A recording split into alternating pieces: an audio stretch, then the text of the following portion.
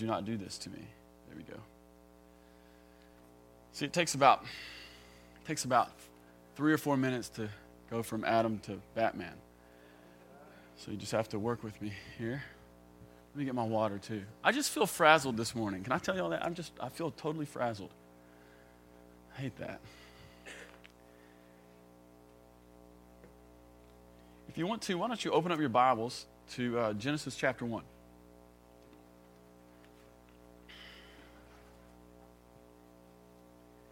If you didn't bring a Bible, I'm going to have the scriptures up so that you can read them on the big screen. But it's important that if you have a Bible, to find it so that your own eyes can see where it is in your own Bible. We're going to call this talk this morning, Made for Demonstration, all right? If you remember last week, I was just outlining some of the things I feel like that this year is going to be about for us as a community. And one of the major things I feel like that this year, 2010, is going to be about for this community here at the Vineyard is that this is going to be a year where we become where we take a significant step into being demonstrators of the kingdom. And I'd like to put that against the notion of being the kind of person who is simply a proclaimer of the kingdom. We don't want to be people who just have kingdom message. Kingdom message will do some people a little bit of good. The thing that the world really needs is kingdom demonstration married with kingdom message. Amen? See, one of the things I found about the Lord is anytime you read through the Gospels, you can't turn the page without seeing kingdom demonstration. Jesus didn't go anywhere and just tell people what's up. He showed them what was up. And when he was showing them what was up, it was as much of the message as anything that he said. See, the most famous sermon in all of the Bible is Matthew chapter 5, chapter 6, and chapter 7. You guys know that. We've been over it. It's the Sermon on the Mount. But the context for the Sermon on the Mount is Matthew chapter 4. The very last paragraph in Matthew chapter 4 is the context for the entire Sermon on the Mount. What is that last paragraph we've looked at? The last paragraph basically is a summary, and I didn't put it up this week, but I'll just give you the summary on it, and you can go back home and look. But the last paragraph in Matthew chapter 4 talks about the fact that Jesus broke off a healing revival there up in northern Israel. And while he broke off a healing revival, people started coming to him from everywhere. Crowds started to gather to him because he was healing the sick. He was getting rid of those who were oppressed by devils. He was curing fevers. He was a traveling revival show everywhere he went. People came to him. Such a large crowd gathered to him that he finally stopped and he began to teach them. So what's the context for hearing teaching from Jesus? The context for hearing teaching and instruction from Jesus is experience with Jesus, and it's the experience that comes from the demonstration of the gospel. Yeah.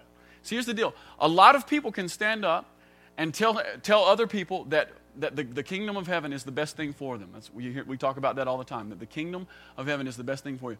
Here's the deal. Here's what the Lord wants to do this year. He wants to release a people who can show everyone that the kingdom of heaven is the best thing for them. Amen? All right, that's what I want to talk about this morning. I want to talk about being made for demonstration. Because here's the deal.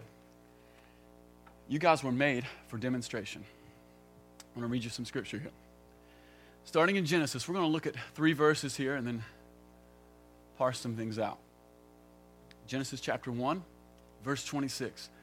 Then God said, "Let us make man in our image, in our likeness, and let them rule over the fish of the sea and the birds of the air, over the livestock, over all the earth, and over all the creatures that move along the ground." So God created man in his own image. In the image of God he created them. Male and female he created them. And God blessed them, and he said to them, "Be fruitful and increase in number, fill the earth and subdue it, rule over the fish of the sea and the birds of the air, and over every living creature that moves on the ground."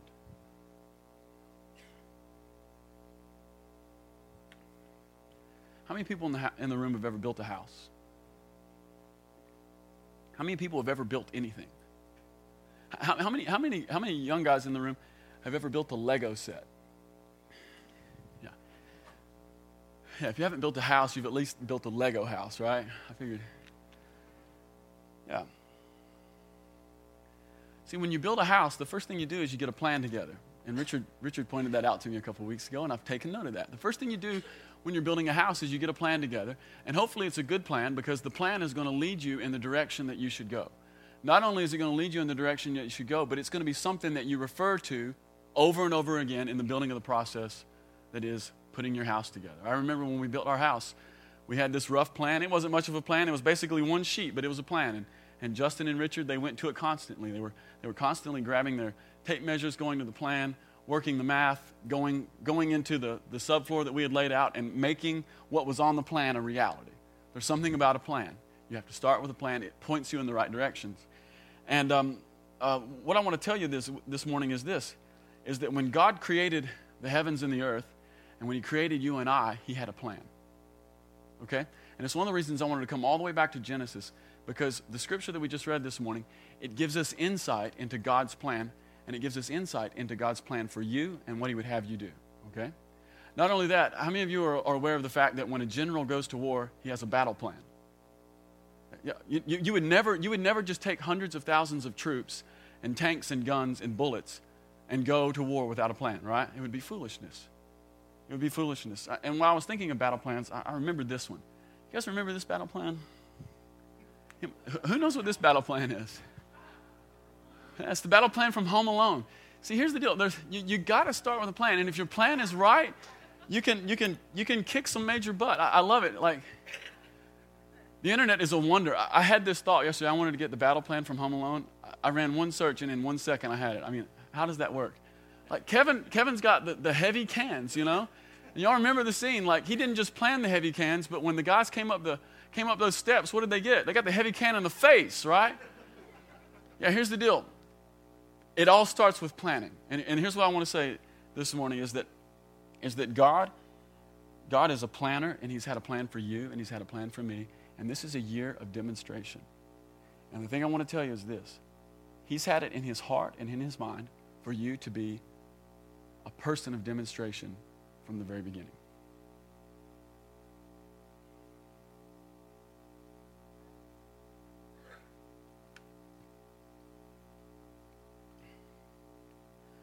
I want to build a little context around the scripture that we just read.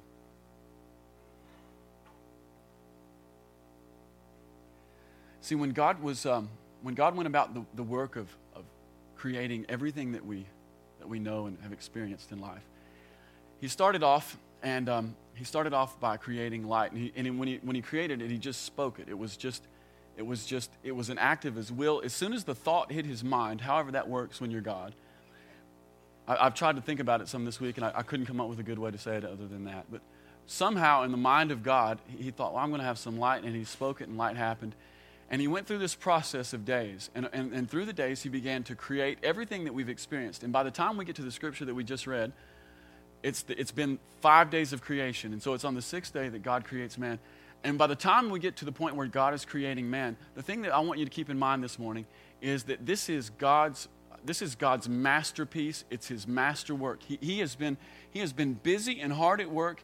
Everything that's been in his mind has come out into reality. And by the time he gets ready to create man, he has created what would be not just another step of creation, but he's created his masterwork. It's the pinnacle of his work. And one of the ways we know that is it's just from this scripture here. It's Genesis 1:31. God said this. He said, when God saw all that he had made, meaning everything, all the plants, all the animals, the earth, light, the heavens, the stars, it was very good. And there was evening and there was morning on the 6th day. Up to this point, when God was creating, he had said that everything that he created was good. But when he made man, what did he say? Right here. It was very good. Man, there's something about mankind. There's something about people. It's not just good, but it's very good. That's one of those things we need to get into contact with as a person. Because there's so much of life that presses down upon us, and it presses down upon us in a way that communicates to us that humanity is bad. And specifically, you're bad. Okay? And one of the things we need to come into contact with again is the fact that when God was creating the heavens and the earth, it was good. But when he created man and woman, it wasn't just good, it was very good. It was a dream in his heart. And there's something about mankind that takes creation from good to very good. I want to look at verse 26 specifically here.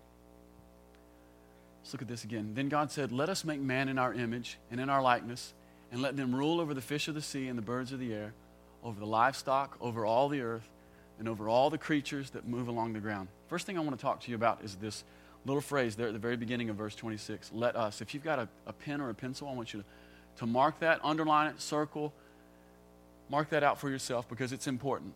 See, here's the deal. When God was creating everything that we know, he created it. It was a thought in his mind. He spoke it, out it came. When God began to create man and woman, when he began to create mankind, it wasn't just a solo work, but look, God takes counsel with himself. Isn't that strange? Look at the beginning there, verse 26. Then God said, let us make man in our image. See, when God began to create mankind, it wasn't just God the Father, but God the Father took counsel with Jesus the Son and God the Holy Spirit, and it was a collective partnership in creation. You can look back through the rest of chapter 1. There's not a collective partnership ever mentioned in any other part of creation, even though they're there. But God took counsel with himself. It says something about what God wanted to establish on the earth. The manner that he created us says something about what God wanted to establish. Let me put it that way. Let me go another step further. See, here's the deal. God had community within himself when he went about creating man and woman. And what God is wanting to do here is God has taken counsel within himself. He's decided to create man and woman. And when he did that, what he is saying is, I want to establish community upon the earth. See, the creation of people, creation of mankind, it was a community event. And it was a community event that was within the heart of God. And God's intention was to take the community that is in heaven to plant it on the earth. Can you see that? You ever wonder why people are attracted to one another? You ever wonder why the worst torture that we can come up with someone is solitude? It's because we were created within the framework of community. When people want to torture other people, they do all kinds of things to them. Sometimes they'll get a cane out and they'll beat them. You know, you guys have all seen the Bourne movies. That they'll hook things to you and they'll shock you to death. You know, they do everything. But the first thing that will totally dissociate a person quicker than any other thing, break him out of community, put him in solitude. You know how to do that, and this is one of the torture techniques that they found to be most effective. Take a person out of community, put them in solitude, cover their eyes so they can't see anything, cover their ears so they can't hear anything, cover their hands so they can't feel anything. It totally breaks a person down. In less than a day, that person is completely broken down and begins to dissociate from what it means to be a human. Why? Because we were created within the heart of God for community. We need each other. We need to hear each other. Just to hear somebody's footsteps down the hall, to know that you're planted within the context of community. It's one of the reasons we have a banner for it over there. It's part and parcel with who we are. So God created mankind within the context of community, and his intent was that the community of heaven would break out of heaven and they would come into the earth. So we're back to demonstration. We're called to be people of demonstration this year. We're called to be people who have more than a message, but we're called to be people who live in demonstration. What is it that God wants us to demonstrate this year? God wants us to demonstrate the superior quality of the community that is the kingdom of heaven. It was his original intent. It was his original purpose. It was his original plan. How many of you know that most people that you meet during the day are lonely people? Here's the deal. You can be with people 24/7 and still be lonely. It has something to do with fellowship. You were created within the context of community. You were created within the context of fellowship. And that's what God wants us to impart into this year. He wants us to demonstrate and bring that out of heaven, out of a concept that's far off. And he wants us to bring it near.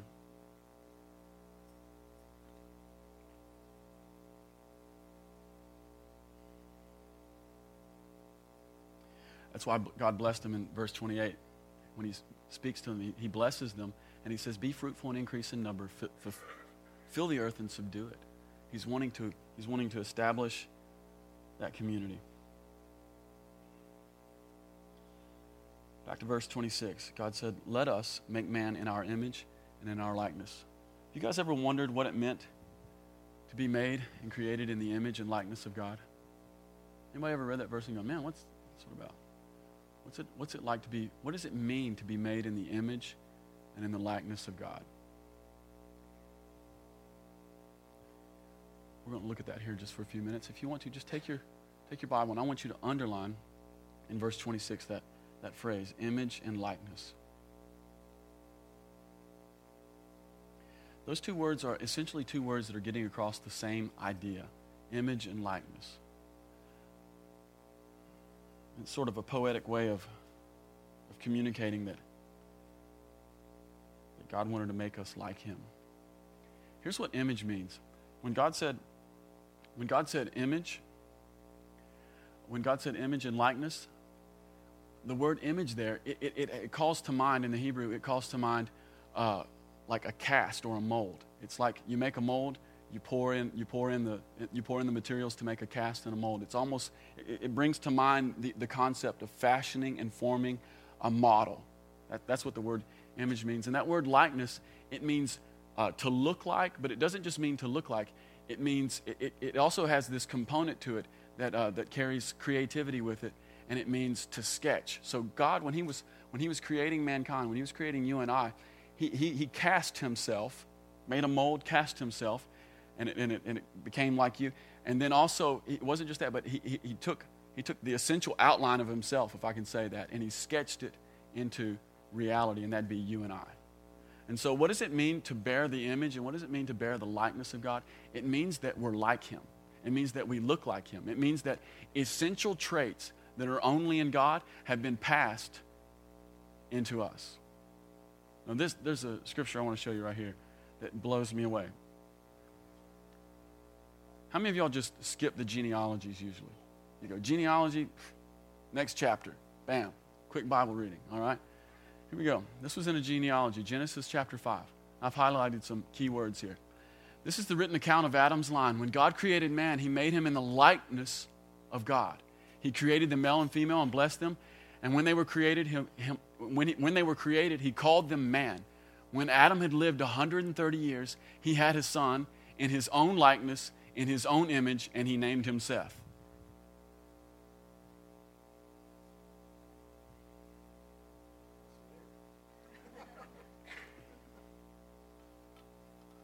What does it mean to be made in the image of God? What does it mean to be made in the image of God? It means the same thing as when a father and a mother get together and they have a child. Those essential traits, there are qualities and traits that get passed from mother and father into children. Same thing happened when human beings were created. Incredible traits were passed from God and put into people.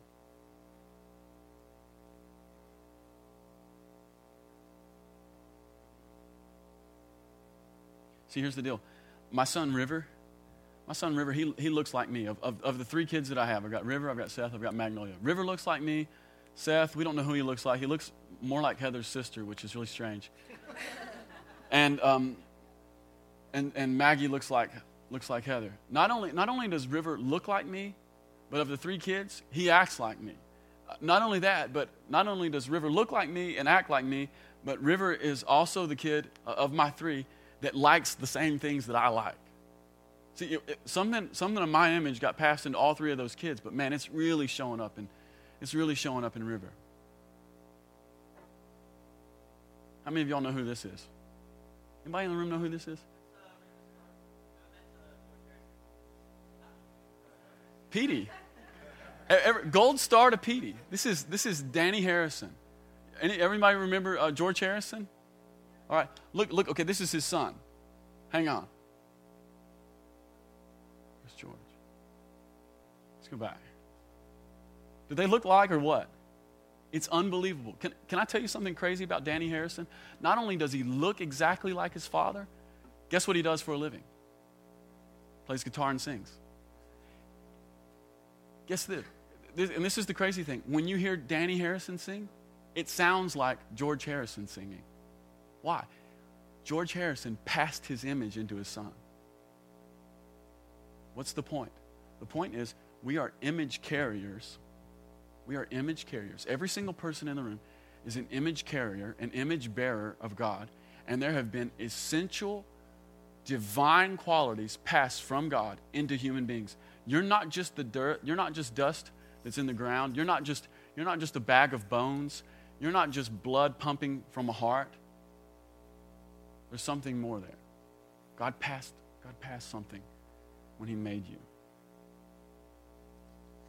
The other thing I want to say about this is about sons and fathers and how images get made. Think about that scripture in Genesis chapter 5 when it said that Adam was 130 years old and he had a son in his likeness and in his image and he named him Seth. How did Adam have Seth? How did Seth come to be? Seth came to be from an intimate relationship between Adam and Eve, right? Here's the deal.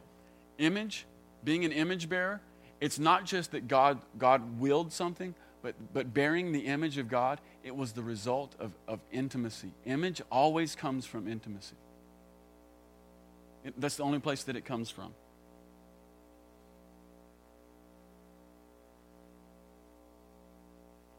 Image and likeness are the result of intimacy and care. Up to this point in creation, God had just simply spoken creation. But when he decided to make Adam and when he decided to form him, what did he do? God got involved himself. He didn't speak it into being. Genesis 2:7 says, the Lord formed man from the dust of the ground, and he breathed into his nostrils the breath of life, and man became a living being. There was an intimate encounter between God the Father. He comes down, he grabs the soil. We don't know if he grabs it in his hands. We don't know how that works.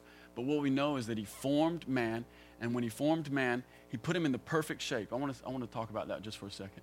Here's the deal. Do you guys realize that your body is the perfect design of the Father in heaven to do his purpose in the earth? Like, here's the deal. You realize God makes all kinds of creatures. I was watching Discovery Channel the other day, and yeah, I know, huh?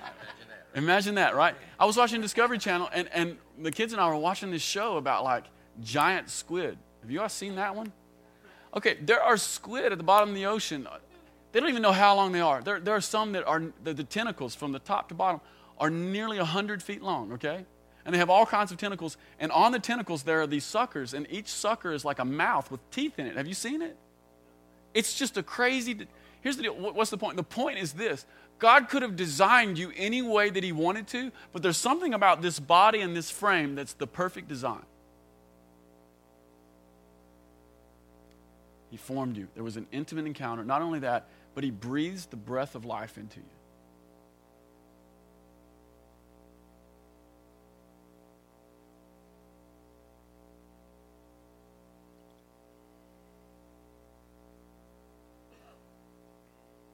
And when God breathed the breath of life into Adam, he became more than just a form that looked in some way like God, but he became like God on an invisible level. See, here's the deal. Our bodies are the physical architecture of God, but he didn't just do that. He breathed life into us, and when he breathed life into us, he awoke things that are invisible that still reflect his nature. It's what I would call the invisible architecture, okay? I want to go quickly through these.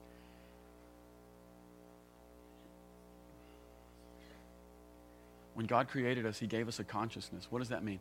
It means that we're aware of our own selves on the inside. It means that we have a mind, and that every single person in the room right now is carrying on an internal dialogue with themselves, and we're aware of it. No other animal, no other part of creation has a consciousness. No other part of creation has an internal awareness like human beings do.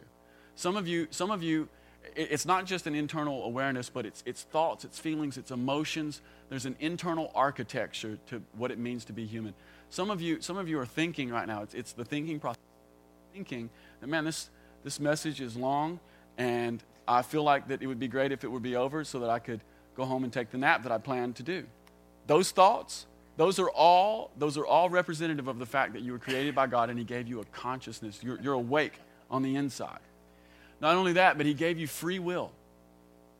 He gave you free will. When he put Adam and Eve in the garden, he gave them a free will. He said, hey guys, there's one tree, don't go eat out of that one. Do anything else you want. And that's what they've done. There are certain philosophers these days who have tried their very best to tell us that free will is an illusion. It's an illusion. We've all drank the Kool-Aid, but free will is an illusion. Here's the deal. Free will is absolutely not an illusion. Think of it this way. This afternoon, most of you are probably going to go to Garcia's. When you go to Garcia's, the waiter is going to come up to you and he's going to say, what do you want? And at that point, you're not going to look at your friends sitting across the table and go, well, I'm a determinist. I'm not going to say anything. I'll just let him bring whatever he wants. No, he gave us the power of choice. He gave us free will. And I want to point out something. It's true about these two and everyone that's going to follow. Every one of these reflect God. God is the ultimate mind, the ultimate conscious, the ultimate spiritually aware person in the universe, and he passes it to people. He gives us free will. God is the ultimate power, the ultimate sovereign in the universe. He counsels no one. He does what he wants. And what does he give to us? Free will. See, there's a part of the image of God that keeps getting placed into people. He gives us rationality. He gives us a mind that's not just aware, but he gives us a rationale. We're able to gather facts, collect them, and discern truth from them. God is the ultimate rational being in the universe, and when he created man and woman, he made other rational beings as well. Value. This is one I really want to talk about for a second. How many of you guys realize that human beings have intrinsic value? How many of you realize that even people who are mentally deformed and even people who are physically deformed still have intrinsic value?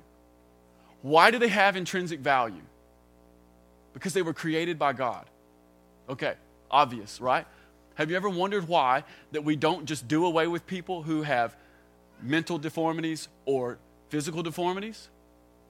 Have you ever wondered why human beings don't do that?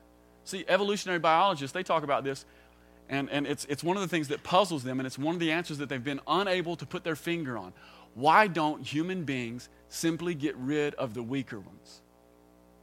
We don't, because we have the image of God, and we realize that every single person, even the most disabled, not only that, but even the most deranged, even the person who has fully embraced wickedness, we still realize that there is something in that person that is valuable. And so we're very slow to and careful with how we manage people. Have you ever noticed that? See, other species are not like this. It says something about God. What's the point? The point is, how many of you realize that God is a valuable being? In all of the universe. See, so when he set his image on us, one of the things that got translated was value. What was formed and what was made was something of value. He put into people creativity.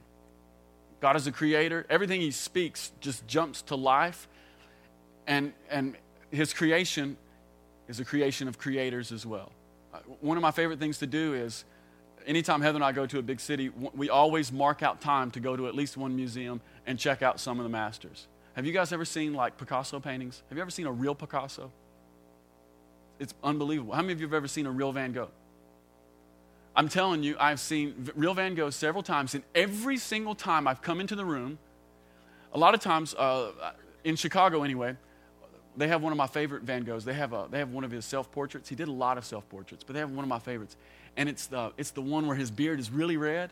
You guys know that one? He's got his little straw hat on. Okay, that painting is not big, okay? It's like this big, self-portrait of Van Gogh. And it's in a room with lots of other paintings, and there's something about it. As soon as you go in the room, where does your eye fall? Nothing else. I mean, there's masterpieces worth more than my life in the room with the Van Gogh, and I instantly am drawn to the Van Gogh. Why? Because there was a creative spark, a creative genius that was unrepressible in that man. I'm blown away. I love it. God has made us, every single one of us, creative. Here's the deal. There's a lie that the devil would love to just sow into people, and he's done it really well.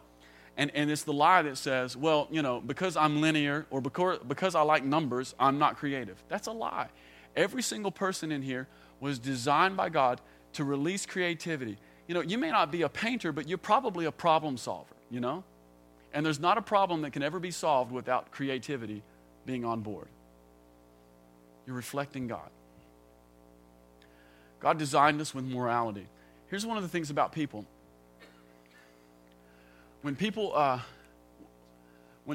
compared to other species that are out there, we're the only ones that demonstrate a morality. What does that mean? Well, one example. When people are hanging out together, one of the things that will significantly happen almost any time, if there's someone who's in need, the other ones will rally around to help that person. Why? If I ask someone, why would we do that? The answer would be because it's the right thing to do. Why is it the right thing to do? I don't know. It just is, right? And maybe after some conversation we could locate why it's the right thing to do. But God made us with a morality to do the right thing and to help people, even when helping people isn't going to directly benefit us. You guys have seen the pictures of Haiti this week? Okay, these are people who need help. I was listening to NPR the other day while they were doing some coverage on the earthquake, and they threw out a number that blew my mind. Number one, Barack Obama has already promised the nation of Haiti hundreds of millions of dollars, okay? You know why? Because the United States is the most generous nation on the planet. But even apart from that, they threw out this other number, that private American citizens, they were expecting private American citizens to give to the nation of Haiti more than $200 million over the next year. Why? Because we're generous people, because it's the right thing to do, because morality is built in. You know, here's the deal. When you can go, have you guys ever seen the monkeys at the zoo? I love watching the monkeys at the zoo, but they'll throw the food out there to the monkeys at the zoo, and what do? They go and grab it, you know, and they'll eat it, and then not only do they eat it, but like if there's a monkey here and a monkey right here, and they're both eating it, like this monkey will eat his and then like knock the other monkey and grab his food, right? It's just survive or die. That's not how we were made. We were made with a morality. We were made with an ability to communicate.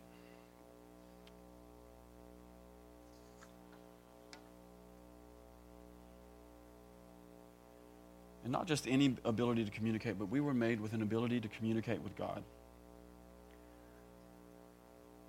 In the process of God creating man and woman, in verse 28, chapter 1, right in the middle of this whole process of God creating, the Bible records that God blessed them and he said to them, be fruitful, multiply, subdue the earth. You realize that at this point, God has never spoken to any other part of his creation. What's the point? The point is this, that when God created man and woman, when he created mankind, he hardwired us with an ability to respond to his voice. You guys ever listen to those videos or those little sound bites of whales like singing to one another? Yeah. Any of you guys ever understand what the whales are saying? No. See, whales can sing, and who understands it? The other whales, okay? God speaks, and who understands it? We do. See, we're hardwired to hear and to respond to God.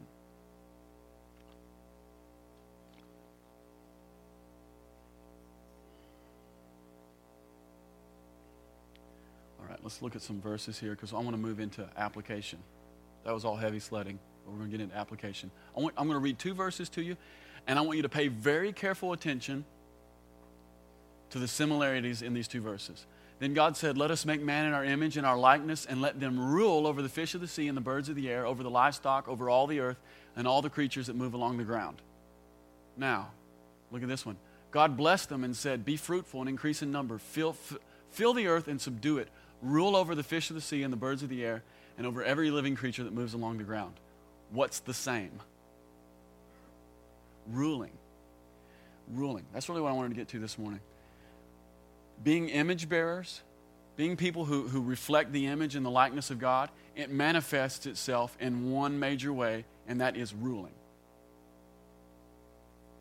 What was God's design? What was God's plan for the earth? God's design and plan for the earth was to put mankind into the earth and let mankind run the show. me say it this way. How many of you guys are ruling in life? How many? Here's the deal. If you're not ruling in life, if you're not bringing heaven's reality into the earth, you will live a life of disappointment, discouragement, and despair. Because you were made to rule. I want to talk about what it means to be a ruler with God, though.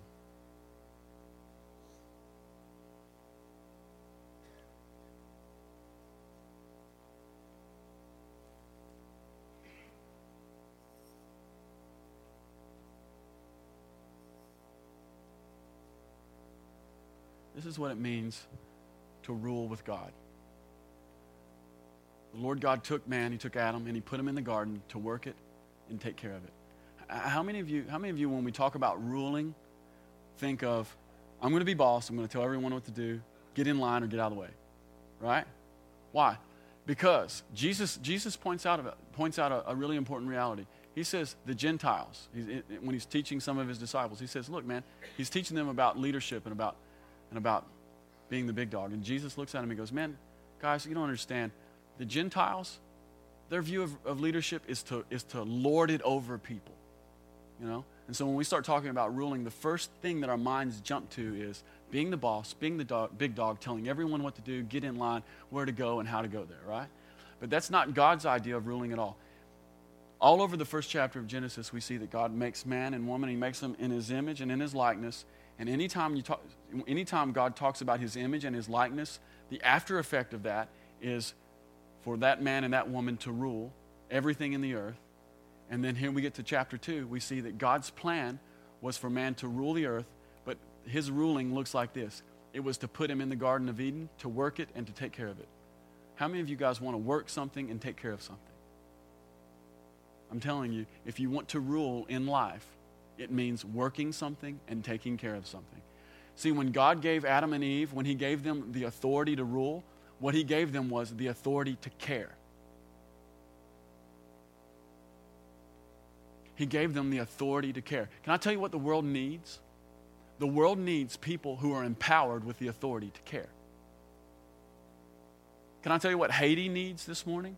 See, what the Haitians need right now is they need thousands of people who feel empowered with the authority to care. You know what your next door neighbor with cancer needs? Your next door neighbor with cancer needs you to be empowered with the authority to care and to demonstrate a better reality, that there is no cancer in heaven, so there isn't any on earth.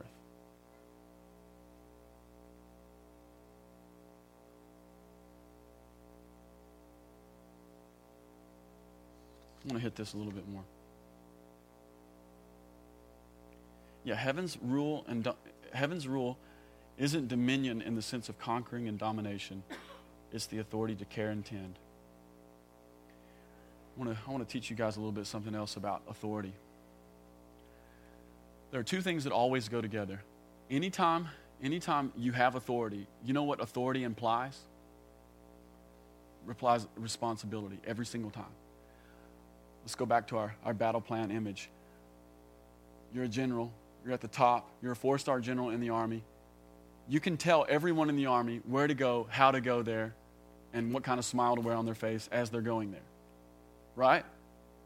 Why can you tell everybody in the Army where to go, how to get there, and the smile to have on their face while they're going? Because you're responsible for them. Here's the thing. You have no authority if you have no responsibility. You have no authority unless you have responsibility. Why is it that the elders and the pastors at this church have authority in this church? Because they're responsible for you guys. What are they responsible for? They're responsible to care and to tend for you. What is it that you're responsible for? God wants to give you kingdom rule and authority over the neighborhoods, the schools, the workplaces, and the families that he's planted you into. That was his plan from the very beginning.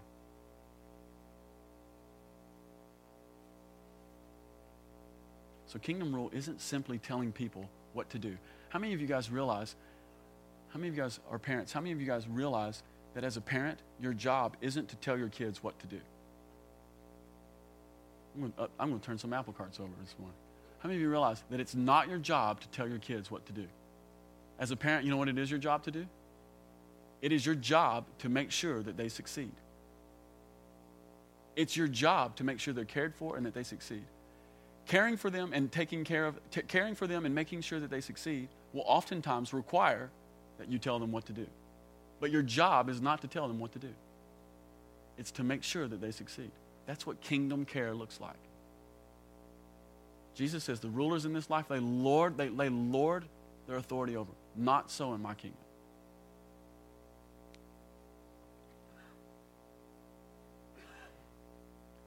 Some of you guys are probably thinking, well, what about the fall? Didn't that screw it up? Didn't that screw up the image? Didn't that just wreck everything? Didn't we lose all that stuff you've been talking about?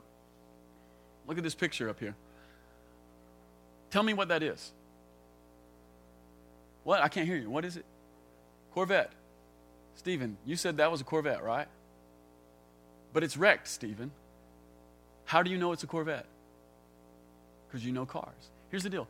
Just because Adam and Eve sinned, just because there was a fall in the garden, just because the image got marred, it didn't completely destroy the image. How many of you are aware that that was a Corvette?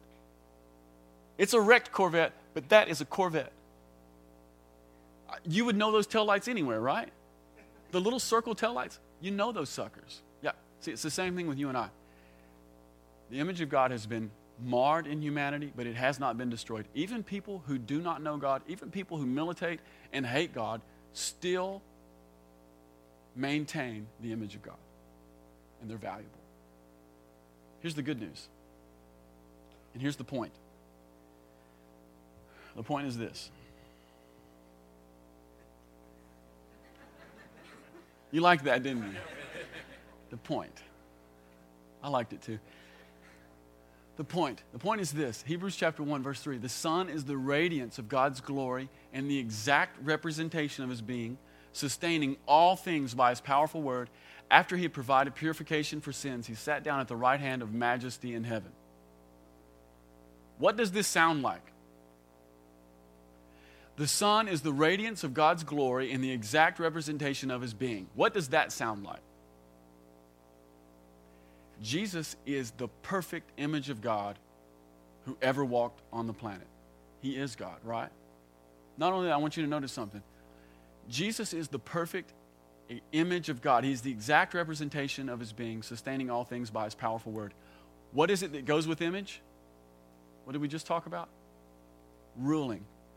And after he had provided purifications for sins, he sat down at the right hand of majesty in heaven, where he what? Rules. Why does Jesus rule? Because he has authority to rule. Why does he have authority to rule? Because he's responsible to rule. How did he rule? He ruled by caring and tending the garden. What's the point? We have an older brother who has restored the image. That's the point. Romans 8:29. For those God foreknew, he also predestined to be conformed to the likeness of his Son. What is God's plan for you? God's plan is to restore image in you and for you to be conformed to the perfect image that is his Son, Jesus. What did Jesus come to do? Jesus came to be the solution. For God so loved the world that he gave his one and only Son, that whoever believes in him shall not perish, but have eternal life. Jesus has image. God's plan is to restore image perfectly into you by you being conformed to his Son. Jesus' plan was to be the solution. And so he shows up motivated by God's love for the world. What is it that Jesus would have us do? It's Matthew chapter 10, 7 and 8. As you go, preach this message. The kingdom of heaven is near. Heal the sick, raise the dead, cleanse those who have leprosy, drive out demons. Freely you have received, now freely give. What's the point? The point is that every person in this room has been perfectly designed by God to rule today, not when you die, but to rule today by showing the kingdom of heaven. You were perfectly created and designed by God to release the kingdom of the heavens into the earth today. You were perfectly designed and created by God to be a caring and tending agent for everyone around you.